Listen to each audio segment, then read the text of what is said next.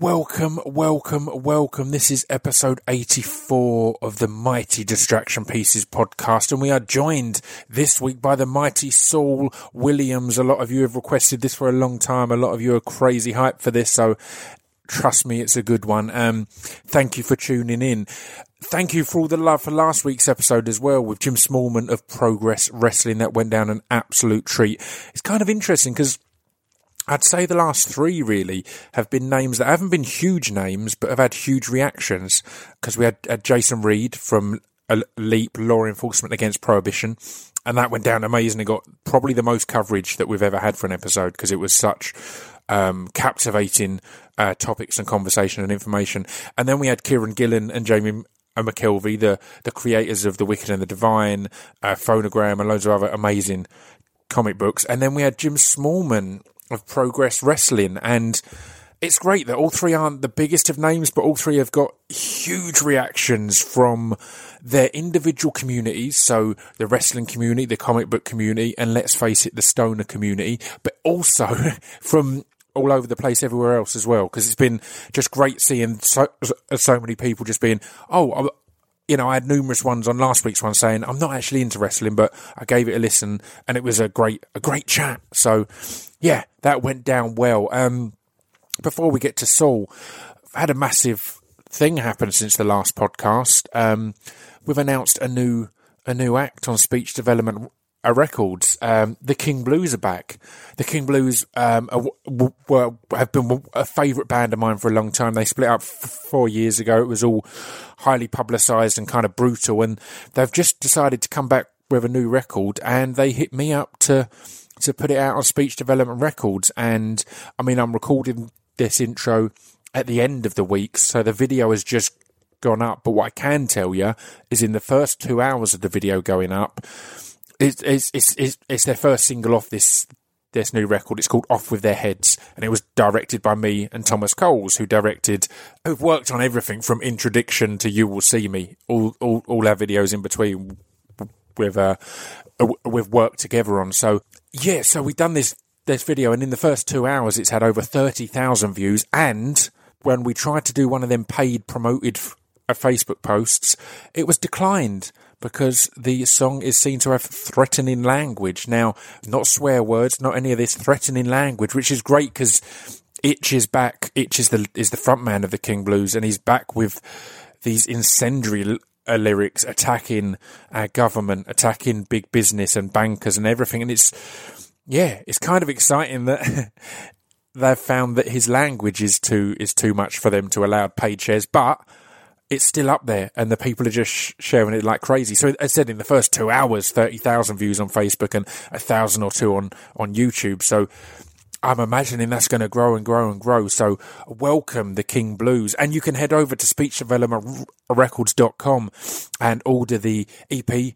It's not an EP, it's a 7-track record. I think that feels more than an EP and maybe less than an album, but maybe an album. But the 7-track record, and it's on CD, and that comes out February 26th.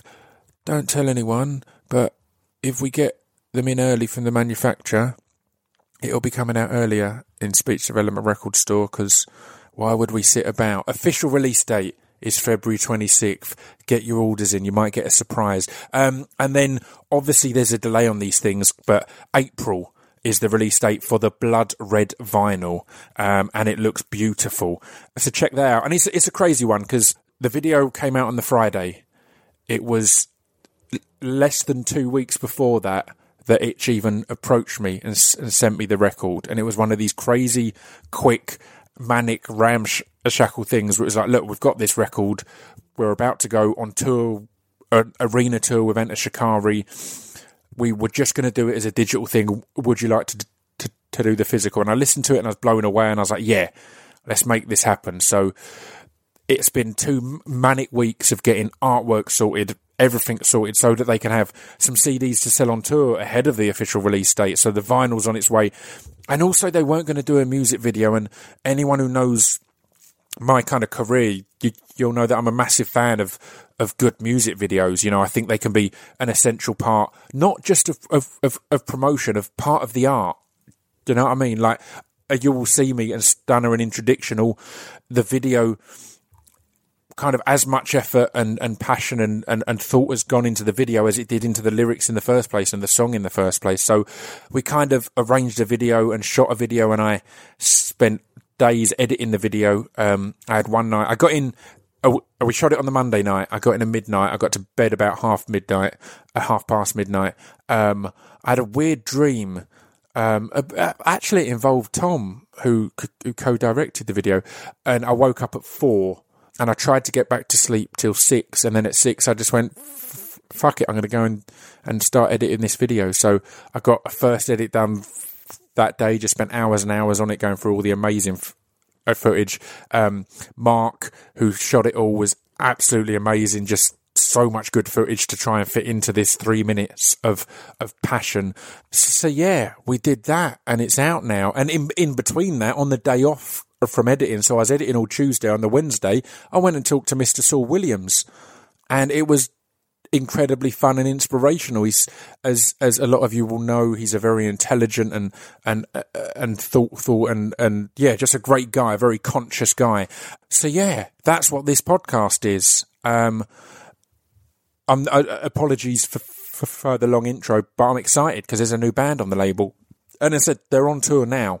As this podcast goes out, I think this might be the day that they start the tour with Enter Shikari. But yeah, please go and watch the video for free, and then if you like that, download the record on iTunes or buy pre-order the CD or vinyl, the blood red vinyl. God damn it, I love doing special vinyl. We did gold vinyl for Sage.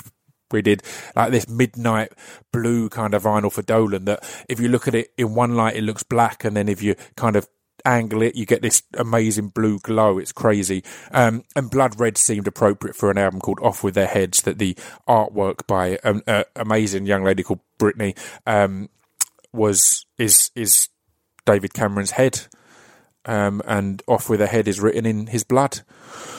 So yeah, you can get the idea of the themes there. But yeah, go and listen to that track for free, or watch the video at facebook.com/kingblues. I've posted it a hell of a lot as well. It's also on my YouTube page, youtube.com/ScroobiusPip. So check the video out. If you like it, maybe go and catch them on tour, or get involved with the CDs or vinyl or downloads or whatever you fancy, my friends. Saul Williams was amazing. It was great because we'd been arranging this chat for about a month, and we'd been keeping quiet about it.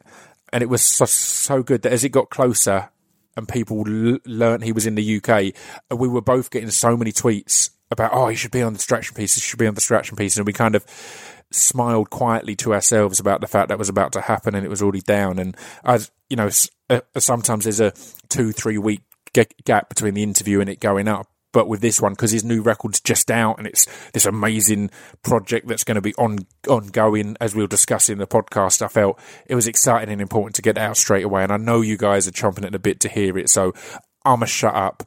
And this is episode 84 with Saul Williams.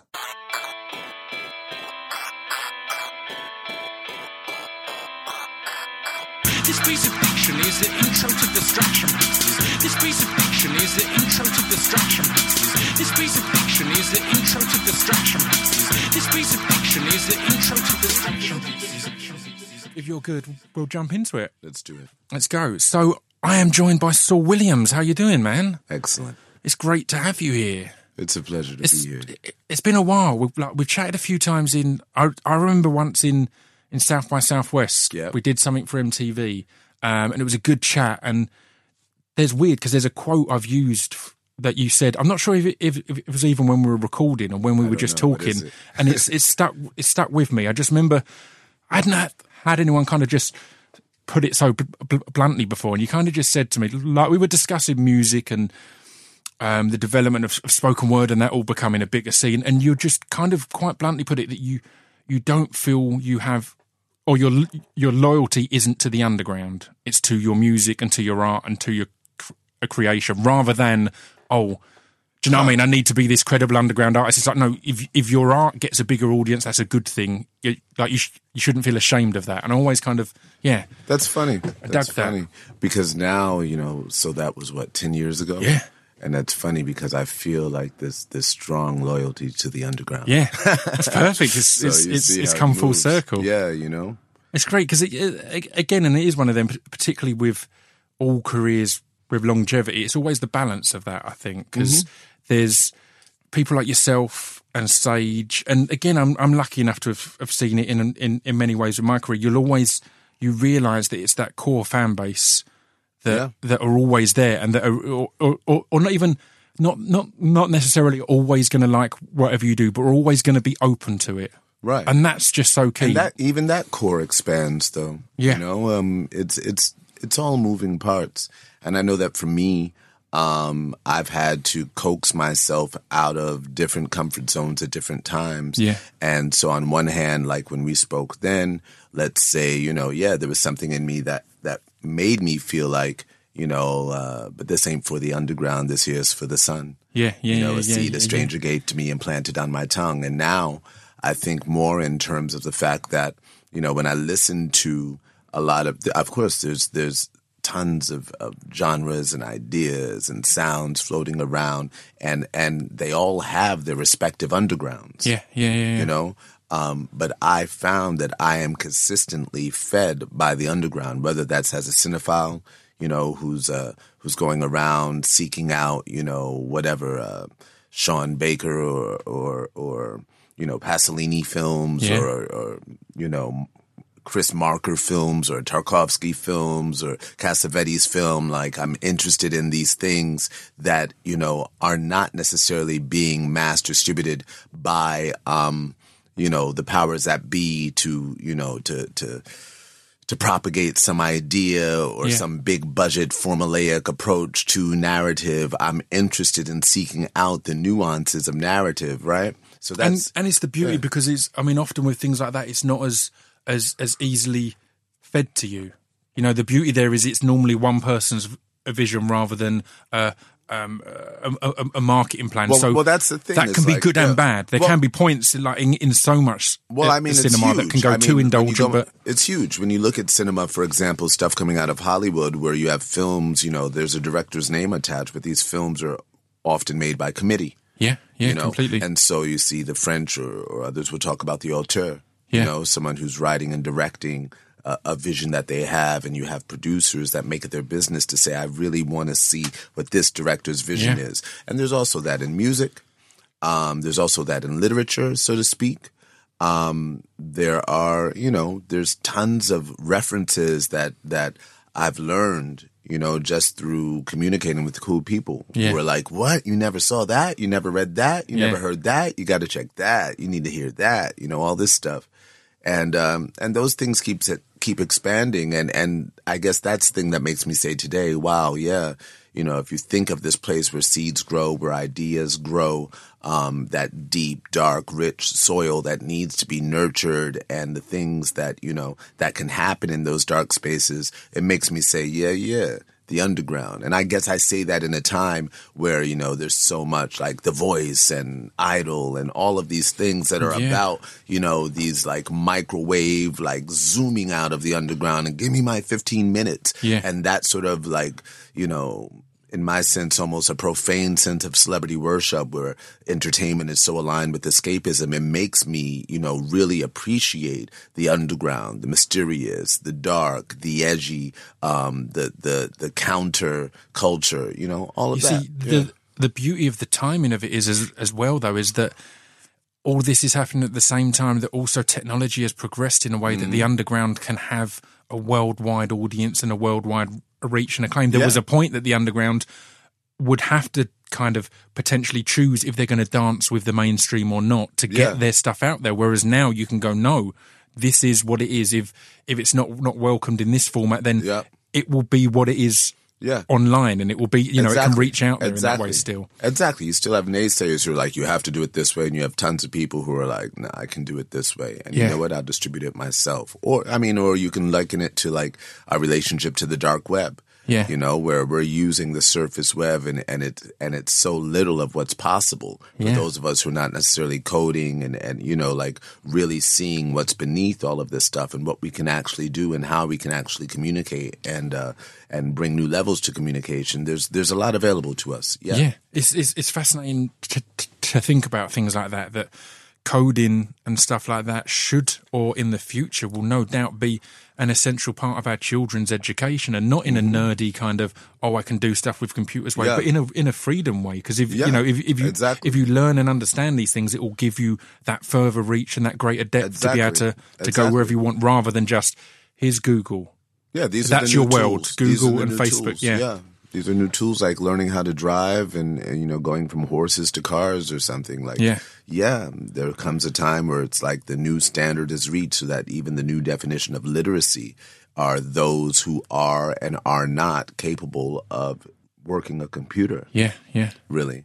You know, it is a fascinating a balance, because the internet and computers and technology should be a huge tool in aiding us progress and make huge progression and jumps. But there's also that fine line between regressing into a laziness. And it's a tough one for me, because I think there are certain things that if we've found ways of not needing to have this anymore, then that doesn't not necessarily bad thing. I'm not saying particularly spelling or things like that, because that's what people get angry about a lot. Right. But there's certain things that language develops. It has always developed throughout history. If part of that development is through technology, then the focus should be on harnessing that technology and using it in creative ways, rather than saying spelling's gone bad. It's a fine balance, right? I mean, we don't necessarily want to get caught up in the petty, but the thing that really, you know, the most recent epiphany for me has been how the sort of interconnectedness that we now achieve through, you know, socials and all of this ability that we have to connect with each other around the world, it makes me think of like the sort of movement that happened through drug culture in the 60s. Yeah. You know, where once again you had this like newly forged connection that people felt to the unsaid, to the unknown, but that made them look at each other and go, yo, fuck the system, like. And with no preconceived ideas of the negativity of drugs are bad, drugs are good, vice versa. Just like this is a thing that's new. Exactly. Let's look at it openly. Yeah, but you know, this whole like, you know, turn up, tune up, tune out, all this stuff, you know, and where that led, you'd think of the social movements in France in the 60s, globally in the 60s. You know, you look at all the different social movements that occurred, and the thing that like the youth movements had in common, it was this new exploration that was kind of charging them and helping them realize their connectedness to humanity and the greater whole and the shamanic whole and all this stuff. And now, once again, we have this virtual connection. Once again, there's a thread of social movements, from the Arab Spring to Occupy to Anonymous and WikiLeaks to Black Lives Matter to all this stuff, you know, like the electronic Syrian army. There's like there's all this stuff where now we have the ability to connect again. And we could also talk about addiction. We could also talk about all of these things that come about through the connection. You see a lot of people revealing and exposing parts of themselves that may embarrass you as someone who observes it. Like, whoa, why would they say that? You know, there's but again, it's so much. It's a fascinating thing that if we can look at with an unbiased mind. It's amazing. I had a doctor on the podcast a while ago, Dr. Susie Gage, and she was talking about studies recently where psychiatrists have been using MDMA in therapy sessions for people with different variations of post-traumatic stress. Because if you take away the social nature of people pilled up or whatever else, the fact is this particular drug in its pure form generally makes people just relaxed and spill their heart out and tell their deepest, darkest secrets. But because we've got this taboo of these illegal drugs, it's dark. Whereas these doctors have gone, wait, we can use this for people who are struggling to talk about issues they've been through, and not saying take it all the time and you'll be the same person. It's like in therapy, in a controlled session. Well, I had two things. One, I came across that story as well. But what's crazy to me is that when I first heard of MDMA, I heard that it was first used by therapists for couples counseling. So I thought I was already of the understanding or of the idea that it came from counseling first and then reached the streets in the same way that LSD came from research laboratories at like Harvard and what have you. Yeah. And yeah, these things, yeah, they can, of course, aid. And in the same way that we pull from it. I remember one of the producers of Slam actually was the founder of High Times Magazine. And he brought me along for an interview with Timothy Leary that he did right before he died. And Timothy Leary was asked, if you had one thing that you regret, what you regret. And he said, I popularized the drug. I didn't popularize the culture that it came from. Yeah. Which and in those shamanistic cultures, they would take those drugs maybe 2 to 3 times in their lifetime. Yeah. As parts of a rites of passage. Yeah.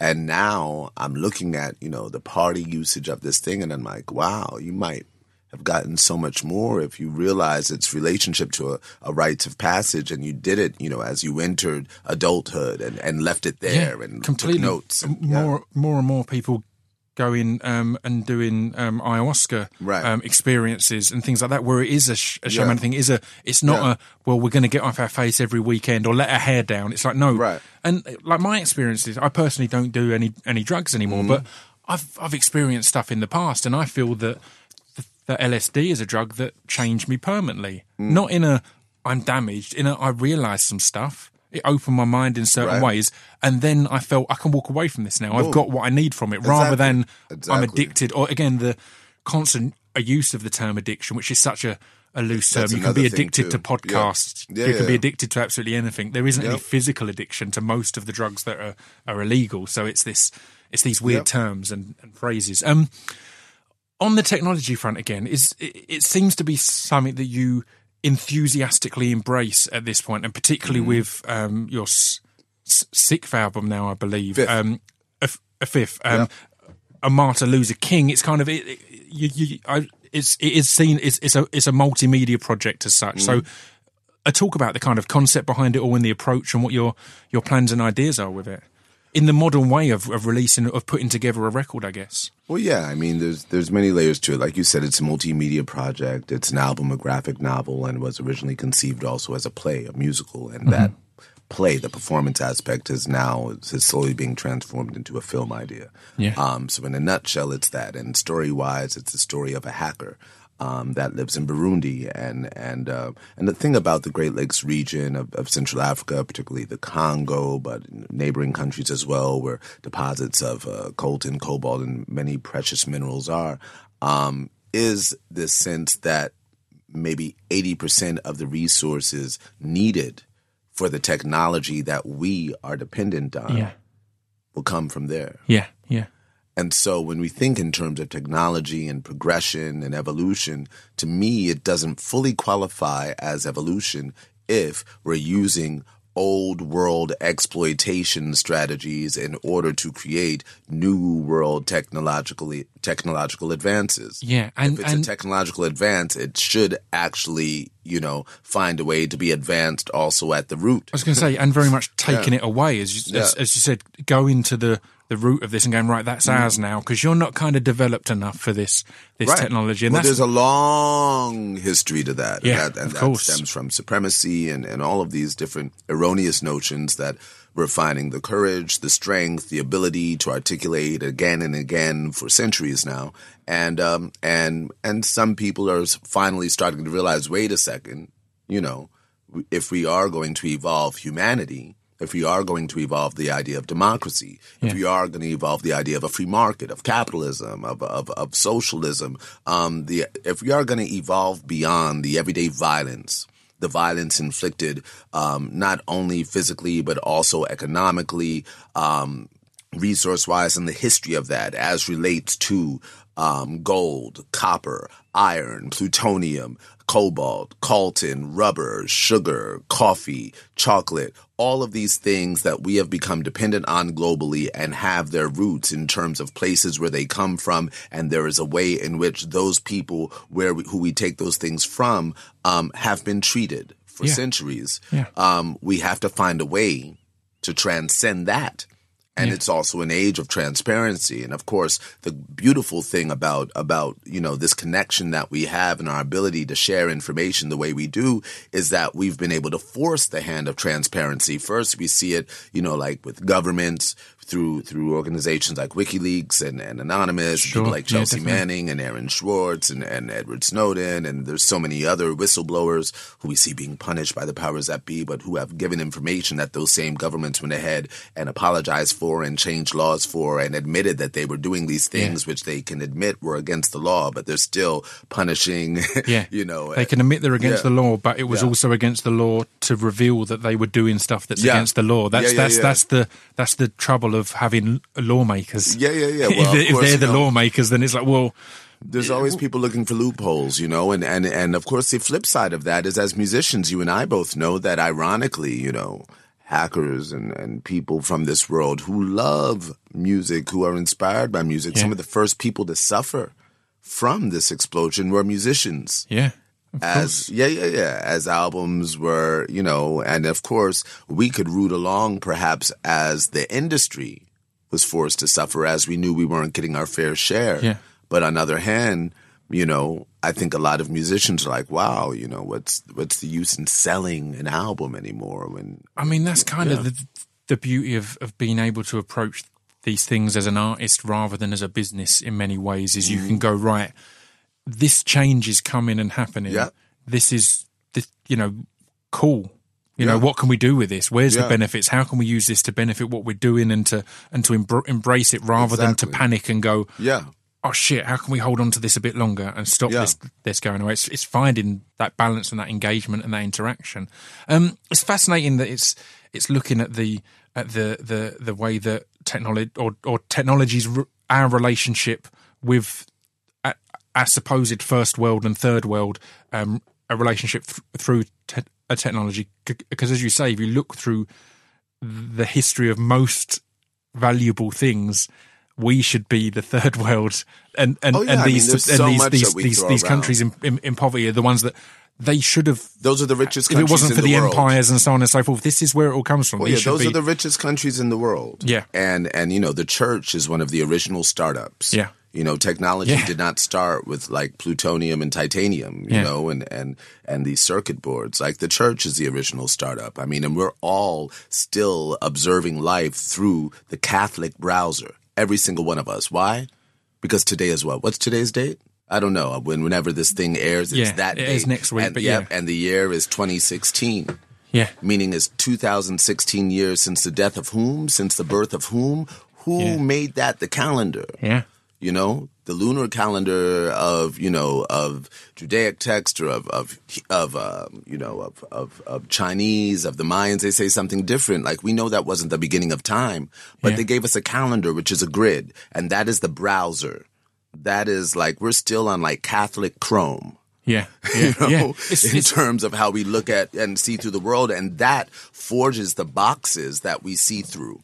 And so then thinking outside of that box, and not also thinking outside of that box, because in the right-hand corner of all of our computers right now, most of us have dates that correspond with that Catholic box, you know, and we'll see months like July, which come from, Julius, and we'll see stuff from August and from Augustine, and we'll see all, like their effect is there, embedded in the code. This will have come out just after a Valentine's Day, and again, it's something I regularly get in an argument on, because people will say to me online, I don't celebrate just some made-up date. And I kind of always argue, like, I'm not saying you should, but what I'm saying is, all the dates are made up, right? Boom. It's tough to say. It's easy to find these individual ones. Oh, it's a made. No, all of them are this. It's a human construct, and that's it's got its pros and its cons, but it's still, as you said, it's the Catholic Church in this particular instance. In that particular instance, until we play along with it. And when we play along with it, the effects, for example, governments used the church when they, during times of colonialism, instead of sending an army, they sent missionaries and brought stuff like schools and hospitals to places, which made people kind of dependent on these experiences. And then, and you see this happening in Uganda now, where you have American evangelists go in there, building schools and hospitals, and then making relationships with the government, and then making the governments respond to they're like social experiments. So they start bringing anti-gay laws that they couldn't necessarily pass at home. Yeah. But because of their power now in this country like Uganda, they can get, presidents to pass these laws making, whatever. Anti-gay laws. Yeah. But it's modern day colonialism. And it's that weird thing. It's one of the dangers of the whole charitable or dependency on charity. And charity, I think, in its core is a great thing, but in many ways, in the way it's in our current society, is a very dangerous thing because it encourages dependency on it. It's what we do in the Western world when there's a war. Like, even not charity, we'll go out there and overthrow a government, show them what to do, and then we'll walk away and go, right, we've done our bit, but because we've got them to that point, depending on us, they've then not built up the experience of how to deal with being at that point, and so on and so forth. So, I mean, I guess you're responding to the idea of like America's relationship to Israel? Yeah, exactly. And it's just all these things of going and getting involved and then walking away, but just forcing that dependency. And it's an interesting one because it's what also happened in the financial crisis, and back on America. Like China and things like that. It's like, right, no, let's make you dependent on us. Because the world is based on that. Like, like the root of this world is not some patriarchal equation. Like you said, that is a construct. But charity is there beyond the patriarchal equation. Yeah. A mother, has charity with her child. And so we're raised with a sense of charity, of being given 100%. Something, and having something shared with us that we become dependent on and grow with. And through love and human compassion, we're weaned from it and we learn to fend for ourselves with time. It's a part of the evolutionary development of any individual or collective group. So that I'm not certain that there are, of course, forms of charity that it's only when it's maliciously done. It's when the intent is not sincere, when there are ulterior 100%. motives. It's exactly. When charities, it's the point where some charities, it's become a business as much as anything. And charities are competing against each other. That's why I call the church a startup. Because, I mean, we're not talking about God. We're not talking about Jesus. We're talking about groups of men realizing that they could use this idea of God and, let's say, this idea of Jesus to impose a code. To impose a code in order to control, let's say, women first. And societal discipline. You know what I'm saying? Or power. But there's very specific things in mind. Just like a woman must, a man can, this, property, women as property, all this stuff. I mean, these are age-old equations that if we don't break away from, then it's going to be hard to like talk about intersectionality with, in regards to like, where feminism and society and equal pay and religion and all of these things. Like, I'm pointing to this thing as a browser that we go through that implanted this seed that was used against us. The church. The church devoid of God. Yeah, completely. I mean, let's look at the development then, or looking forward in technology. As said, technology has come along and developed because of the exploitation of societies and countries that are worse off or that we can go out there and exploit in the Western world. But it's now got to the point where technology is becoming that bit more affordable and worldwide and global, and therefore potentially could be the gradual solution to things like that. And we see in a lot of countries, as said, with Twitter or whatever, where there's a new media, there's blocks on media, but it's now got to the point where the people can talk to the world themselves. Exactly. And that's the thing that balances the equation, and the thing that's interesting about this modern technology. It's interesting to know that, for example, the continent of Africa is a continent with the largest number of people connected to the web, or that it's the only continent where the majority of the population is under the age of 25. You think of statistics like that, it's crazy. You go, okay, that's the future. Or you think of, where, these things like e-waste camps exist, and people are like going, and starting to like strip these things and rebuild and out of this waste and create like satellites and 3D printers and places where they can actually use, like I read recently about, someone being able to build a 3D printer near these mining camps in Sierra Leone, where people, where rebels had chopped off the hands hands and arms of minors in order to punish the foreign corporations that hired them to work for them. Right. You know what I'm saying? And so you have these camps where in villages, essentially sabotaging their tools. Exactly, their tools just happen to be humans. Exactly. So it's villages of amputees, and where then people are building out of found objects, 3D printers, and selling all of a sudden $30 or $20 prosthetic arms and hands that are like robotic. Yeah. And they work because they're 3D printed, and we found a way to use the technology to serve us and to not place that high price tag on this thing that could be readily available for many. It's a beautiful thing as it starts to slip through the hands of those who were originally trying to control the world with it, essentially. As it starts to get in the hands of the regular people, that's the exciting thing. I think the prosthetic robot hands of the regular people. Exactly. They're ironically going to end up being able to have the internet in their prosthetic robot arm, and they're it's ahead. I mean, touchscreen. Jumping across a bit, but 2015 and probably 2014 as well will, I feel, kind of stand out as being looked upon in America as some dark times for Black America. So some real heavy, some horrendous stuff going on. But equally, it's also the time where technology has allowed those stories to be told. Do you know what I mean? These aren't necessarily. That's what makes it the times that you're expressing. I mean, those things have been going on for as long as I've been alive, and at the same exact rate, the entire time. But now everyone's carrying a camera. Everyone's carrying. That's the thing, is that we have these cameras. We know how and where to point them, and we have a means of sharing them, and that changes a lot. At least on the surface, and it allows us to spark and instigate greater and greater dialogue, and to force the hand of change, perhaps at a quicker rate.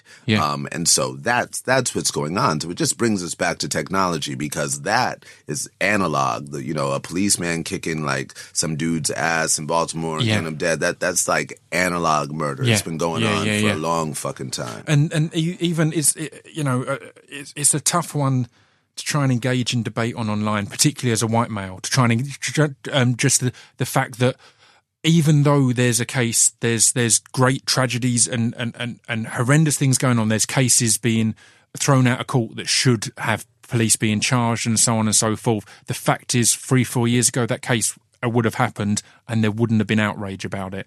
So it's certainly not at the corrected point yet, but it's building, it's getting that attention. So the hope is, looking forward, on one hand, the outrage has already been there. I mean, I grew up going to the same protests. I grew up, outside on the state capitol steps with my parents marching.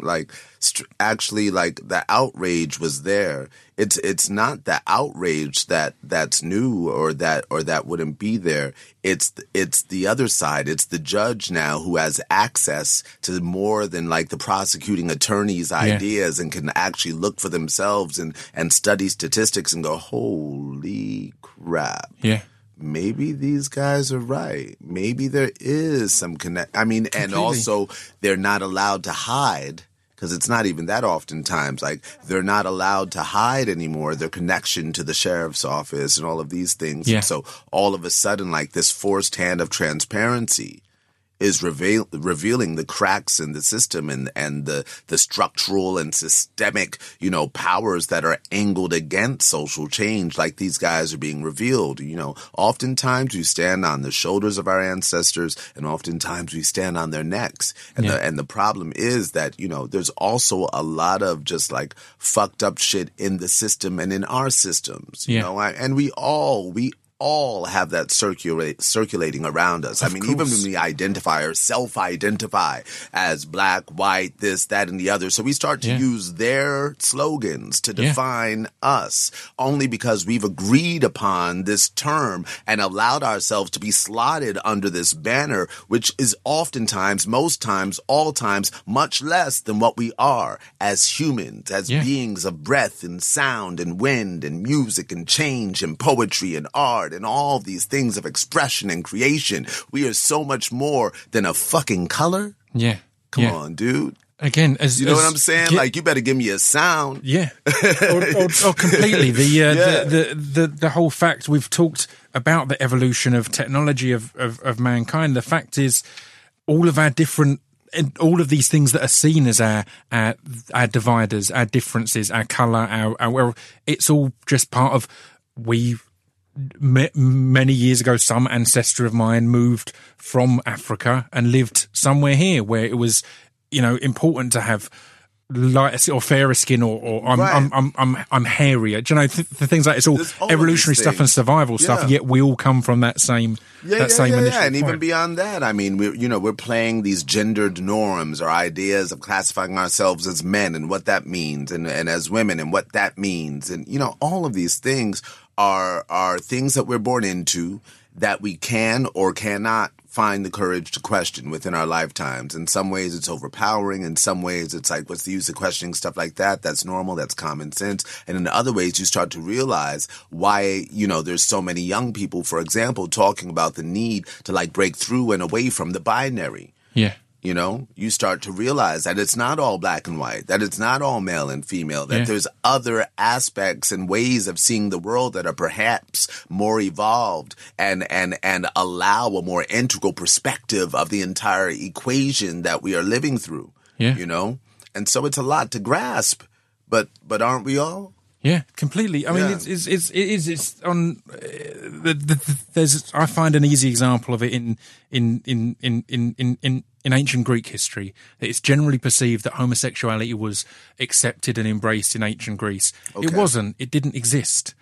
There was just you. You were essentially, there was dominant and passive. That was it. It wasn't about what's sexual. It wasn't, it's okay to be gay. It's like, gay wasn't a thing. You were whoever you were attracted to, male or female, whoever, regardless of your sexuality. Homosexuality was what came about, expressed in the 1800s, like in written form or what have you. And before that, of course, it's not to say that these things didn't exist beforehand, but the labels that we placed on them, and with the labels, it wasn't a thing. It wasn't a thing. It was just, it was, you're attracted to this person. Exactly. You're not saying, but that's a dude. Right. That's wrong. It's like, no, I'm attracted to this person, this being, this entity. Right. Where to go next?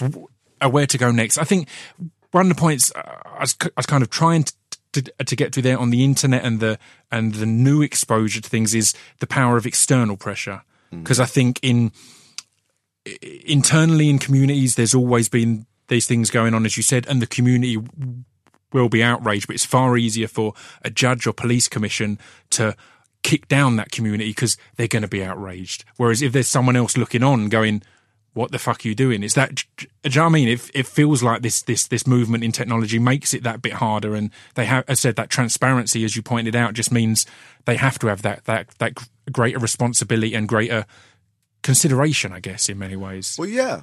I mean, it gives us all a lot more work to do. Yeah.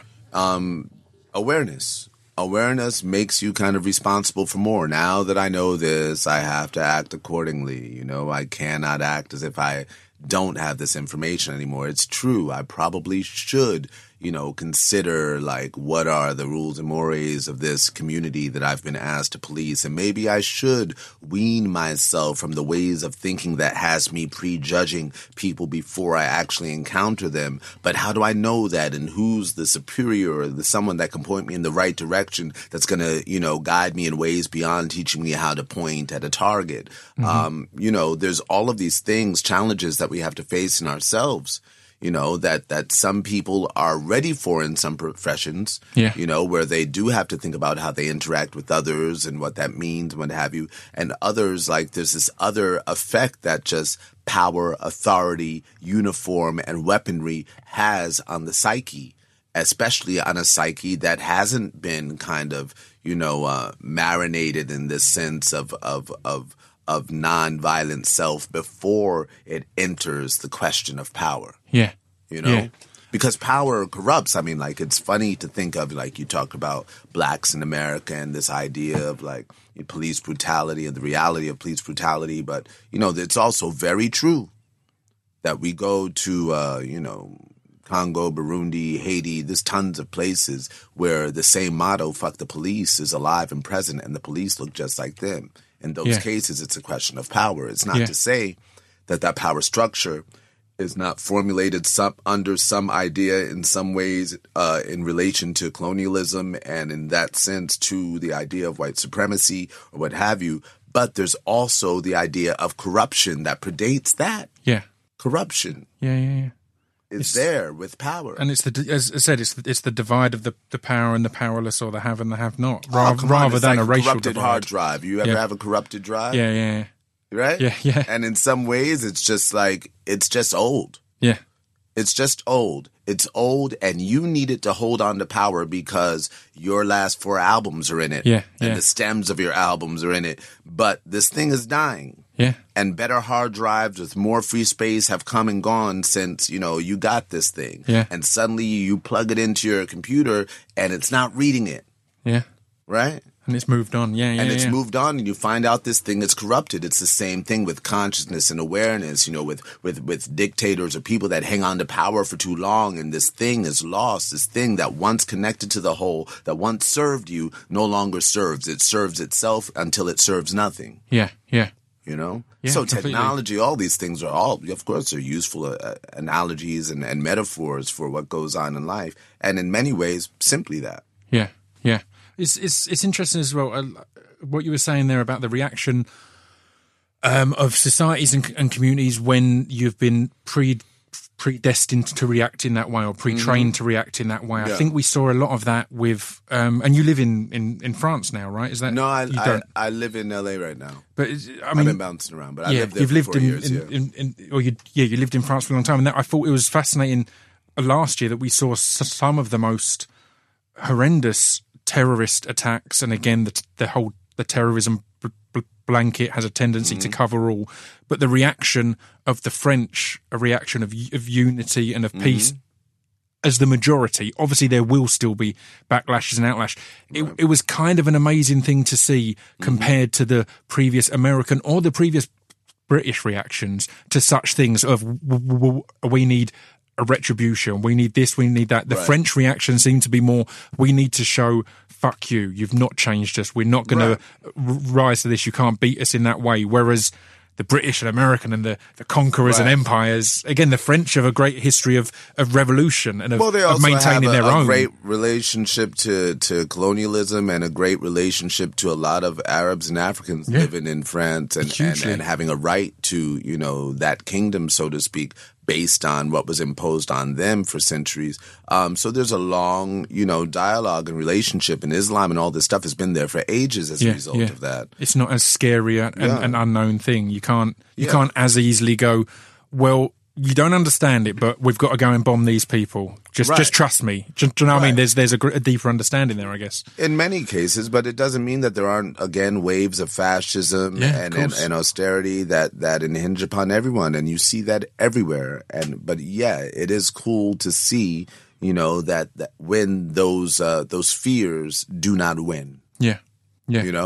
But of course, that's also used. I remember after 9/11, Bush being on TV in the States and being like, we need to be in these stores, we need to be in these bars and in these malls, and, letting these terrorists know that they can't win, that we're still consuming. Yeah.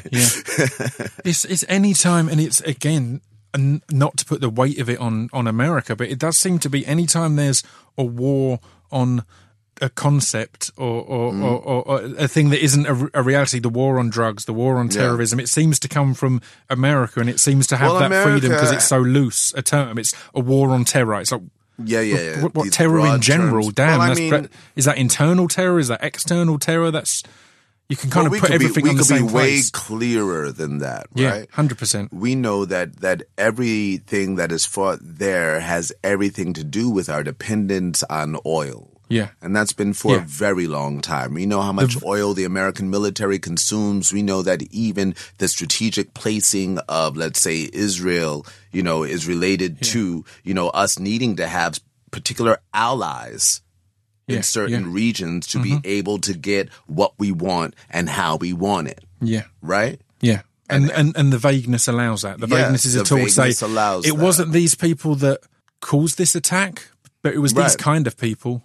Do you know what I mean? We need to go to this kind of area because there's terror there. There's potential terror there. There's been potential terror in lots of areas. And there's been actual terror in lots of areas where there are no resources that we're interested in, and we do not intervene. Yeah. You know what I'm saying? Yeah. We intervene when there are resources that we are after. Yeah, you know, exactly. and we stir the pot. And that stirring of that pot, of course, has its hand and many hands in ISIS and in the overthrow of governments and in the rise of dictators and in the fall of dictators and all of these things for a very long time. And our hand has been in the Middle Eastern pot strategically, like I said, for a long, long time. And it has a lot to do with resources that we have wanted. And it's not to say that the other situations that led to that, it's not to place any judgment or anything on that of the idea of what would be the proper response to a Holocaust or any of these things. When you think of the fact that Uganda was a possibility for people to go to, Poland was a possibility. Yeah. There's all these things, but there's always these powers that are thinking strategically. You know, like the boundaries that were placed on the continent of Africa in the Berlin Conference in 1884, which created all of these countries, under the hand of these European leaders who were all claiming, their rights to what was had. So Belgium gets this, Germany gets this, Britain gets this, France gets this, and with this comes these resources, and with that comes those resources, and with that comes those resources, and you see what you can do with that land and turn it into what, and how it will feed your people back, in Europe and all this stuff, and that's colonialism, in the beginning of that, and a lines drawn in the ground at the furthest point away from that ground humanly possible that are then the be all and end all and it leads to things, and it leads to things. It leads to all types of wars and genocides and all types of intrusions on human rights and on human evolution and on other possible streams of technology. It's a complex thing. It comes back to, again, just man-made problems and issues, as you were saying about the calendar and so on and so forth. Right. These wars will come out over boundaries that were never actually physically there. Mm-hmm. These were decided in a room at some point. If at that point someone had said, actually, you guys have this bit, or you guys, it could have been discussed over a cup of coffee, literally that much. But then 10 years, 20 years, 30 years, 40 years, it's progress and new it's decided over blood and under over those rules. And begin to accept them. There's a different reality that's born of people that when reality, as is dictated by those situations, is agreed upon. So that in one generation wakes up, like, for example, for my grandmother's generation, even the term black would be harsh for her. She's as dark as me, but she would never refer to herself as black because for her generation, that's harsh. They didn't say black people then. They said colored people or people of color. So that even when she was, already maybe getting older in the 70s and they were changing it to Afro and African American, she was like, that ruffled her feathers. She was very much like of the generation that used colored and Negro. And then colored and Negro became bad words. There's all these things. It's the fascinating thing, and again, it's been discussed over tables and in music and in comedy and in all sorts of things for so long. But the fact that there's certain sounds that we make with our throats that over the years changed the level of offence and the level of power and the level of damage that they can do when they remain just noises that we make. Any of the terms that you've used there, it's language. It's the power of language. It's the power of the construct of language and the politics of language.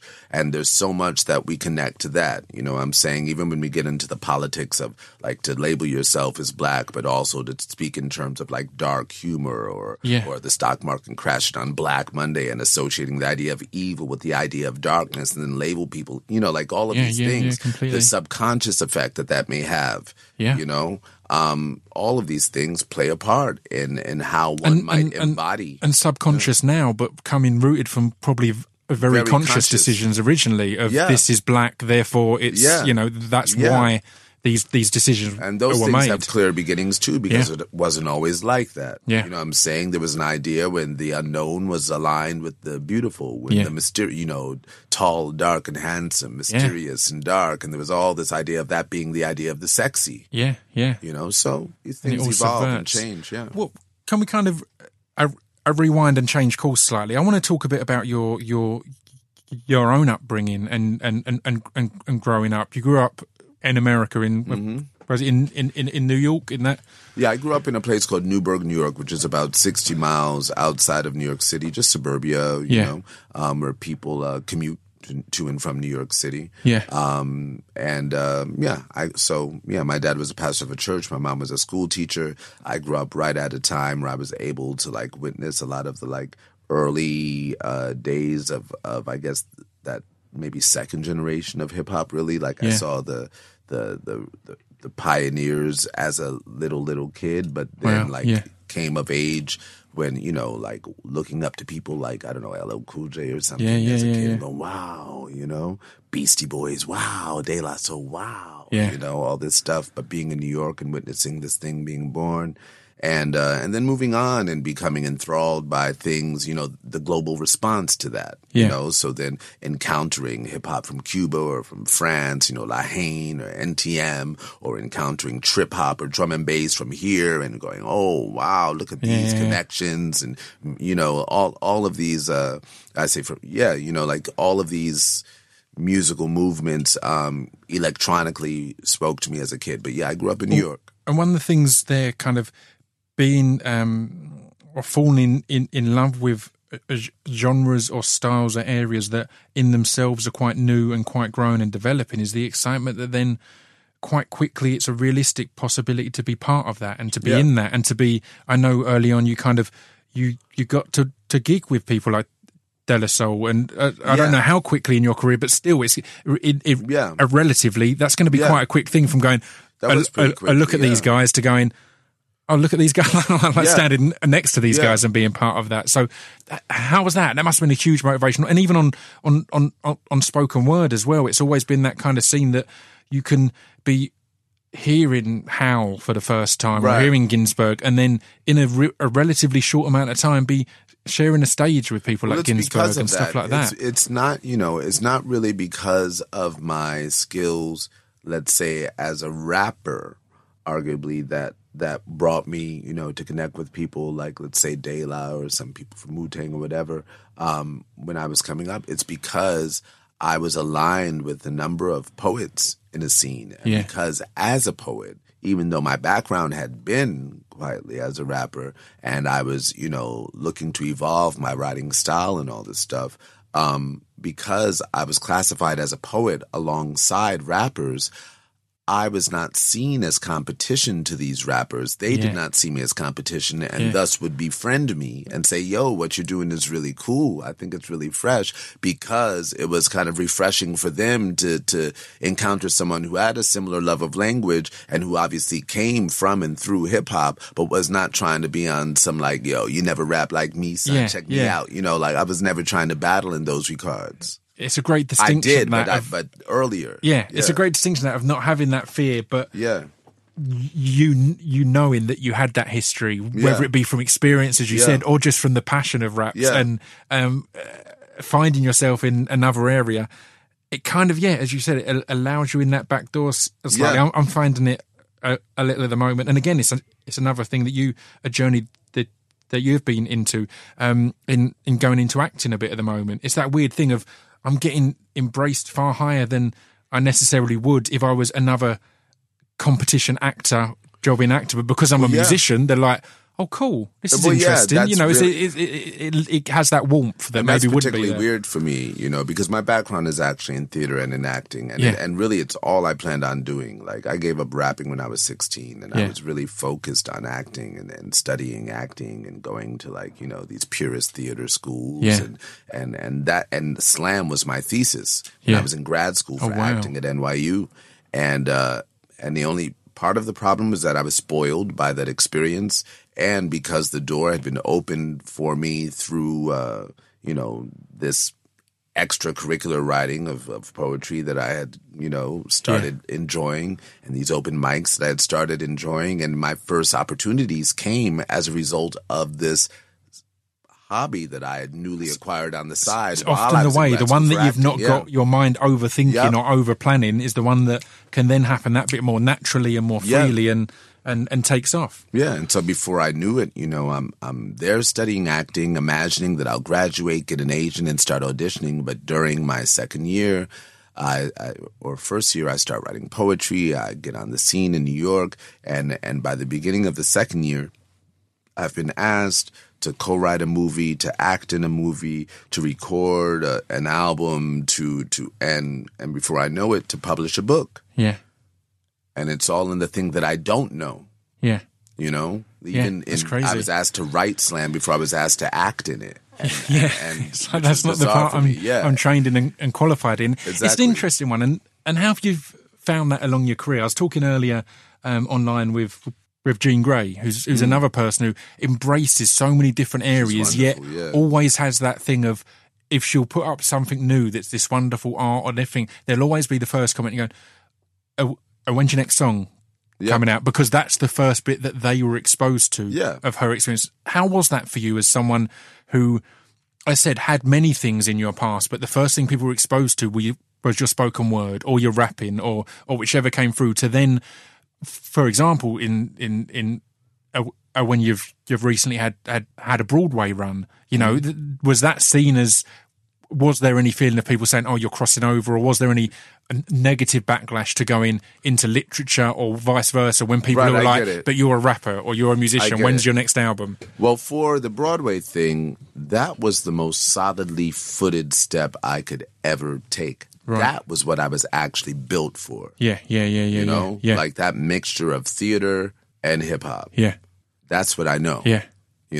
Like, that's what I was prepared for. That was what I was trained for. So that was a homecoming, so to speak. I grew up going to Broadway performances. Like, that's the world I know, so well. And so that's that. But again, people don't know that. And it's a weird one. Because I remember the first time I heard about it, my instant reaction was, man, that's weird. And then it was, as soon as I actually thought about it, I was like, it's not weird at all. It's not weird in any way. Knowing, the acting, passing, slam and things like that, and all of this else. It's not weird, but in your natural reaction still is, man, I wasn't expecting that. I think in the States I was known as an actor first, so to speak. Yeah. In the sense that, like, there was slam and there was a TV show called Girlfriends, and like I was for those that would know me, they would know me as an actor, because I would encounter people after I did the show Girlfriends who would then encounter my poetry and say, I didn't know you were a real poet. Yeah. Oh, I didn't know that. They encountered me as an actor first. Same thing after slam. People would, say that you did a great job. Do you actually write poems? I'd be like, no, I wrote that film. I write poems.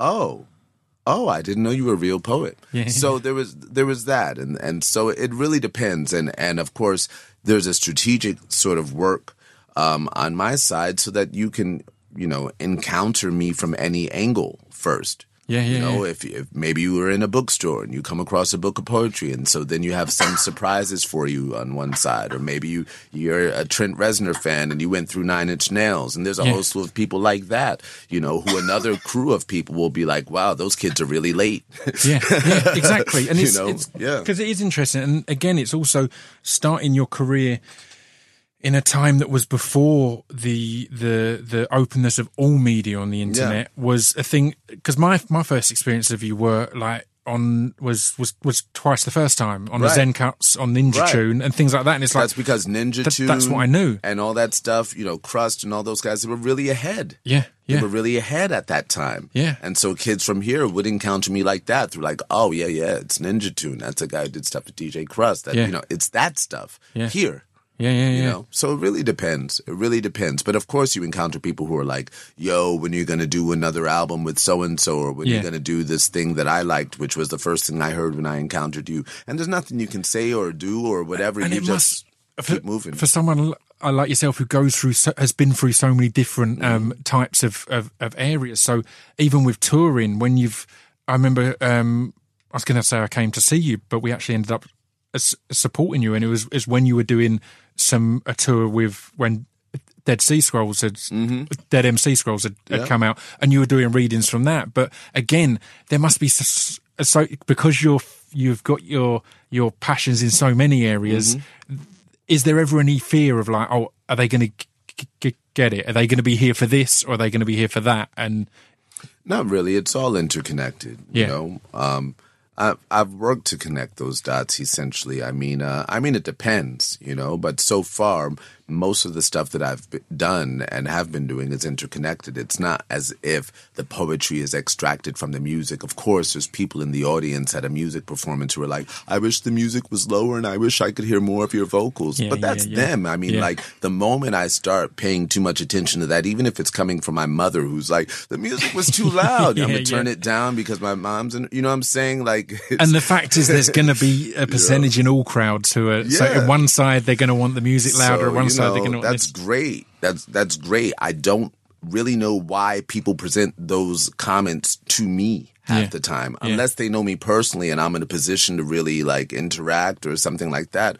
Oftentimes it's just like, that's great to know what you're thinking. You know, I wish you had on the different color pants, but I don't know you. I don't know what's in your closet. I don't know your life. I don't know your story. Like it is what it is. So returning to the new record, as we started off talking about, it is your return to music. It's your first album in 4 or 5 years, right? Yeah. I mean, but the main thing is really, it's exactly what we're talking about. I started working on a multimedia project. Part of it is part of it happens to be an album. Well, but the thing is, I tried to find a way to streamline all of the things I do to fit under one heading. Yeah. You know, so that instead of, a Niggy Tardust over here and a Dead MC Scrolls or Said the Shotgun to the Head over there and this TV show over there, I have this thing that encapsulates all of these loves, into one project. Yeah. And so then, of course, you can explore several branches of the project. The first thing you're given is the music. Yeah. Right? Yeah.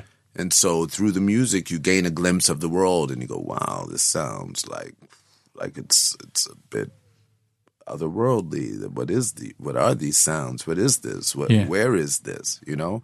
And then I've started working on, right, the answer to that question of where this is. Yeah. And so I say, okay, well, actually, this is contextualized within a story that's in a graphic novel that's going to come out, about a year from now. And when that comes out, there's another album that's like really the other half of what you've just, been able to listen to. And there's that. And from there, it's like, it can continue as long as you take it. Like right now, I'm looking at directing my first film surrounding this story. Yeah, amazing. Yeah, it's the beauty of the world that we live in now, that you can have that.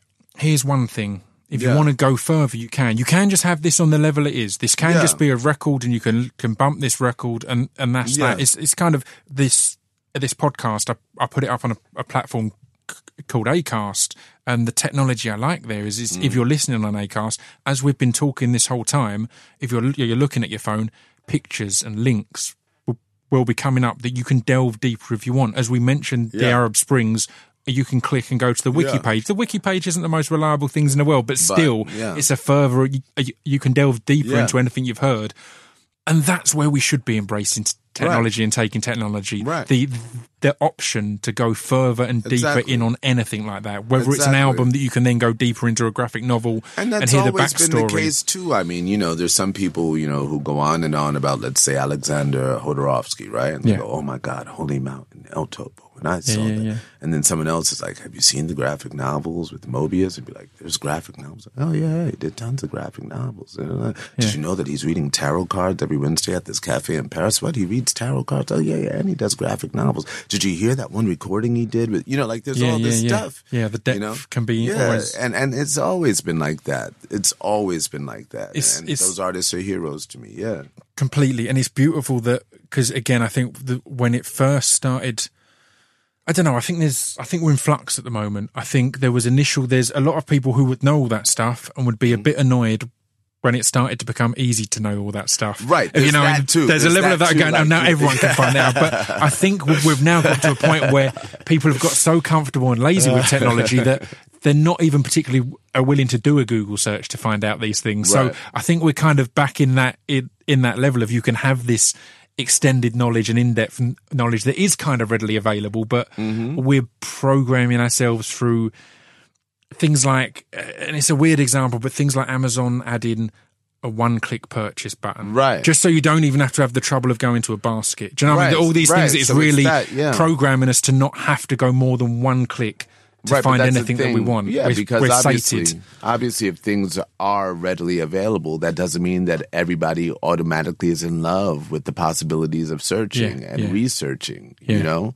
So, yeah, there's all of these different moving parts and people that, you know, are exploring, and simultaneously those who are like comfortable with like, yeah, I don't need to know all that. I'm just looking for something to laugh at. Yeah, completely. I have a lot of, in the last year, I've had a fair bit of insomnia, and I talk to people about it a bit, and it's people connect over just shit like that. And the thing that I've learned is there's no point, because we've all got these little plastic boxes with or metal boxes with the internet inside them. There's no point where you can't learn something new. Right. So if you're laying there for hours and you can't sleep or something, go and investigate something. Yeah, exactly. Go and find out who played the trumpet on this particular record. Or just do anything. Just go, and then at least you're being productive with your lack of sleep and lack of. Well, that's what this has all been about. Like, I had issues with like insomnia as a kid. I mean, it wasn't that deep. It was primarily because I didn't like to drink water, and I was drinking Pepsi before I went to bed.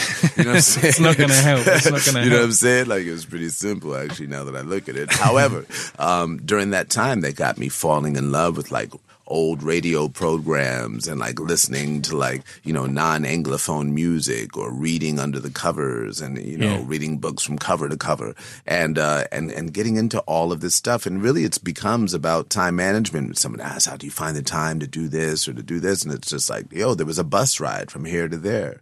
Either I was going to sleep, you know, bounce music in my headphones, which I did for a long time, or I was going to read this book. Yeah. I read this book while I was traveling. It's stunning how much it's, and again, it sounds like a stupid thing, and I feel like we keep referencing man-made constructs, but it's stunning how many conscious hours there are in a day. Yeah.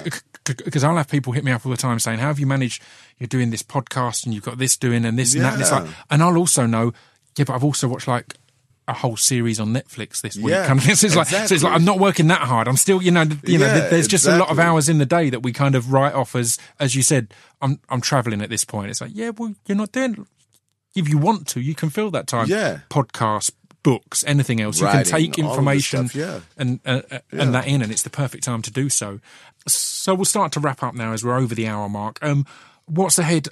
Live-wise, in the UK, are we going to get to see you live soon? You're back in March, right? Yep. I'm back here in March, and when I come back, it's going to be fun, is all I can say. Really. Like, I've been preparing for this tour. There's a few things I'm experimenting with in terms of performance, and as I do that simultaneously, like I'm in my hotel room before and after, collaborating with the illustrator, finishing this graphic novel. Amazing. The music is evolving, the screenplay is evolving, all of this stuff. So yeah, just it's like waste management, dude, and and letting the generator like charge the movement. Yeah, completely. I love it. With your kind of the balance of balancing a lot of projects and going from, again, it's a great way to get things done is have another project that you want to move on to and things like that. Exactly. Do you have much time at the moment, or do you have much drive or passion to listen to hip hop at the moment? Is there anything current that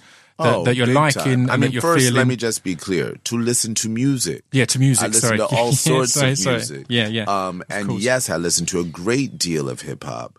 And I always have. I mean, right now, I just moved to LA. I'm really in love with like the beat making scene there. And so there's a lot of, producers, some that I've known for ages, like Daedalus or Nobody. Some that I'm getting to know more now, like Gaslamp Killer or, Monopoly or Fly Low, who I've known from way before. And of course, all these people have proteges and there's rapper friends and musician friends and it's pretty artist friendly out there. But there's a big scene, as we all know, in terms of beats coming out of that place right now. Hugely.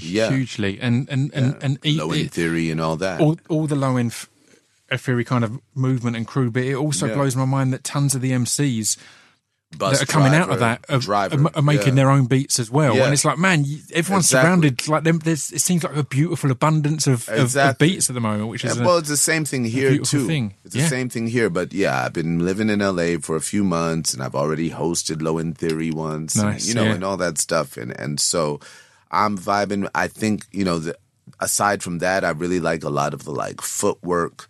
Production that's going on. There's great stuff going on globally right now that they're exposed to, in doing remixes from Martin Luther King, for example. I'm dealing with some producers from like Ethiopia and from all over the place, really, because SoundCloud friends and all this stuff are now all available.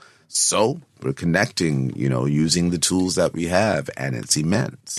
It's always blown my mind that people seem to have this opinion that modern, and not just rap, just modern music, it's all gone downhill, when there's so much more available now. It's like, again, if the stuff that you're looking at isn't to your taste, and equally, I say this with the media as well. If you're complaining about the media, there's now so many variations on YouTube channels and online and on podcasts. It's like, if you're not happy with the music you're hearing, find the music that's good, because there is always going to be good shit coming out there. There's always going to be good shit, and then there's also the fact that things circulate through the art. So like there are high moments when like actually all the dope energy is in the visual arts right now. Have you seen this painter? Have you seen this graphic designer? Have you seen this sculptor? Oh my god. And other times it's like, it's filmmaking right now, or it's in textiles right now. Look at this fashion designer. I know you're not into this, but look at this. Look at how they're doing this. Or bookmakers, what I'm saying? Or it's in literature at this moment. It's in poetry. It's in fiction. It's in Afrofuturism. It's in science fiction. These things move. They rotate. There's cycles of energy that visit these art forms. And a lot of times I think we become confused because we expect this thing to stay in hip hop because we love it.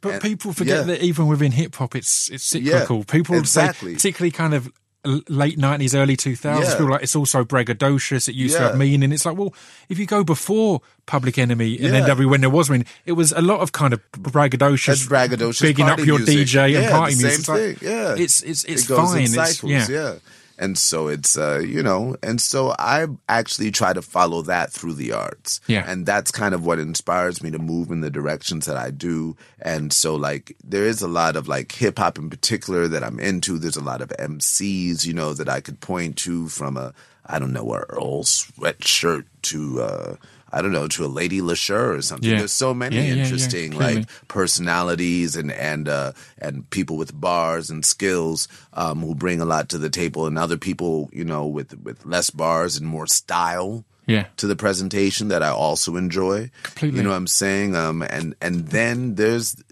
this movement of like beat makers, which we didn't always have, but that grew with time, from people reaching back to Dilla, or people moving forward to someone, like Flacco or whomever, and going, wow, have you checked this person's beats? Completely. For me at the moment, it seems to me that the energy and excitement, and it's going to seem like a really obvious statement, seems to be coming from the people who seem to be enjoying it the most. And people like a Lady Leisha and all of these, it's like you watch it and you can go, whether you're into this sound or not, you can't deny that person is having the time of their goddamn life. And that's a beautiful thing to see. It sounds fresh. You listen to a producer like Arca or somebody, you're just like, wow. This dude's killing it now, is it? It's exciting. Well, perfect. Well, thank you very much. I'll wrap things up there. And as said, we'll have all sorts of information on live shows. Shout out to my man Halik Maul, who appears on Martin Luther King and is also an amazing MC beat maker. Halik Maul, check him out. That's perfect, because again, another thing that I'd have to say is you've had so many great collaborators over the years, and just in small ways and in huge ways, on records, on tracks, on features. So it must be an exciting thing to keep having that in your life. Yeah, but it's also kind of normal. I mean, I don't live in a bubble, and I like people, and I love to meet people, and I love to collaborate, because I'd be foolish to think that every, great idea I'm going to encounter is going to come out of my head. You know what I'm saying? Like, it's true, but so many people struggle to admit that. So many people struggle to realize or admit that. I think a lot of people know it, and they just don't want to share it to the public. You know what I'm saying? But I've been in the studio with some people who are well known, and you see how many people around are giving ideas and how freely they're giving ideas. And for someone like me who works in, a little closed space in my house, I'll be like, wow, they're kind of lucky to have so many people around to say, no, I like this. And you're right. It's the people at the top of their game that are comfortable to have people know that. The first film I did was with a director called, and it was last year, it was with a director called Guy Ritchie, he's huge, particularly in Britain and worldwide.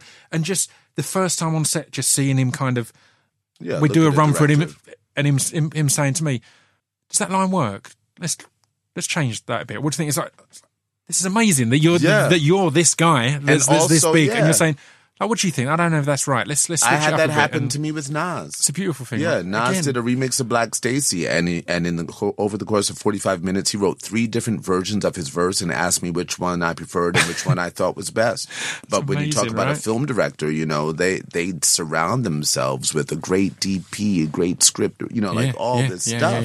And so, of course, they get all this wonderful advice, great lighting, gaffer, all this stuff, and it's like, oh my God, you're making me look good. It's that comfort to realize that it's all right. This is what you're doing. You build a team. You build a great team. It's what the greats like Miles and people like that great have done bands, for years and constantly. They've built these amazing. And Miles Davis, a record had a lot of amazing people on it. It's not just a Miles, Exactly. It's a great band and it's great collaboration and putting yourself in a room with other great, beings and thinkers and creators and seeing what comes from that. It heightens the idea of the experiment. So this we juxtapose with the idea that we started with the idea of making films by committee, where you have people, bringing things to the bottom line of the bank, and you have a bunch of people who are not exactly artists who are making executive decisions surrounding creative work, in order to brand it and give it the most formulaic, simplistic entry point to people's lives. And so doing these screenings to test audiences and stuff like that versus the artists who surround themselves with other,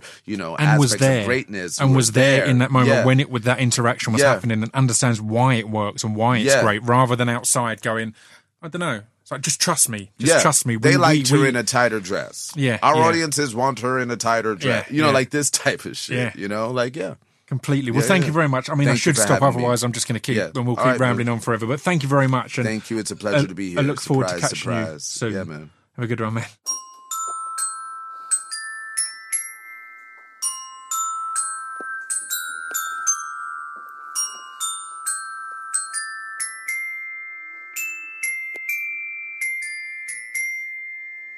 You've been listening to Scroobius Pip's Discretion Pieces. There we go. I mean, it took me at least 5 minutes to not just sit there listening in awe of Saul's beautiful voice. Obviously, I've heard his voice loads. We've met a few times. We've chatted. We interact every now and then. But I've also been a fan of his music for a long time. He's one of the people, I'd say him and Sage Francis are two of the ones who kind of inspired me to start doing what I do musically. So, yeah, it was great to talk to him. But what a wonderful guy. And I really enjoyed all of the back and forth. It's another one. It's great when you've got people who are willing to have a discussion. And that sounds like a stupid statement, but there were points I said things he didn't quite agree with, and he discussed his point and I discussed my point, and we kind of just went back and forth with that. There was no anger or anything like that. It was discussing, here's my view. Well, here's mine. All right, but that informs mine in this way, and this is, So it's, a fascinating guy to sit down with. I can't wait to catch him when he's back over in March. Thank you all for tuning in. You can hit me up on Twitter at ScroobiusPipyo, Facebook.com/ScroobiusPip, Instagram at ScroobiusPipyo, YouTube.com/ScroobiusPip. There's loads of places you can find me. And I said, go check out that new King Blues track, Off With Their Heads. It's angry and appropriately so. Thank you for tuning in. I keep teasing the Riker episode. We're working on getting these toys are ready, and when they're ready, the episode will go up, and that's all I can kind of tell you. Just keep your eyes open. If you've got that automatic download things set up or you're checking on the regular, then you'll be sorted. But at some point it will go up and it'll be lovely. It might even be next week's actual episode, like rather than a bonus episode, but we'll see, depending on when we get the limited edition, the 50 Scroobius Pip toys, handmade by the wonderful artist Arika, ready and to be announced with the podcast.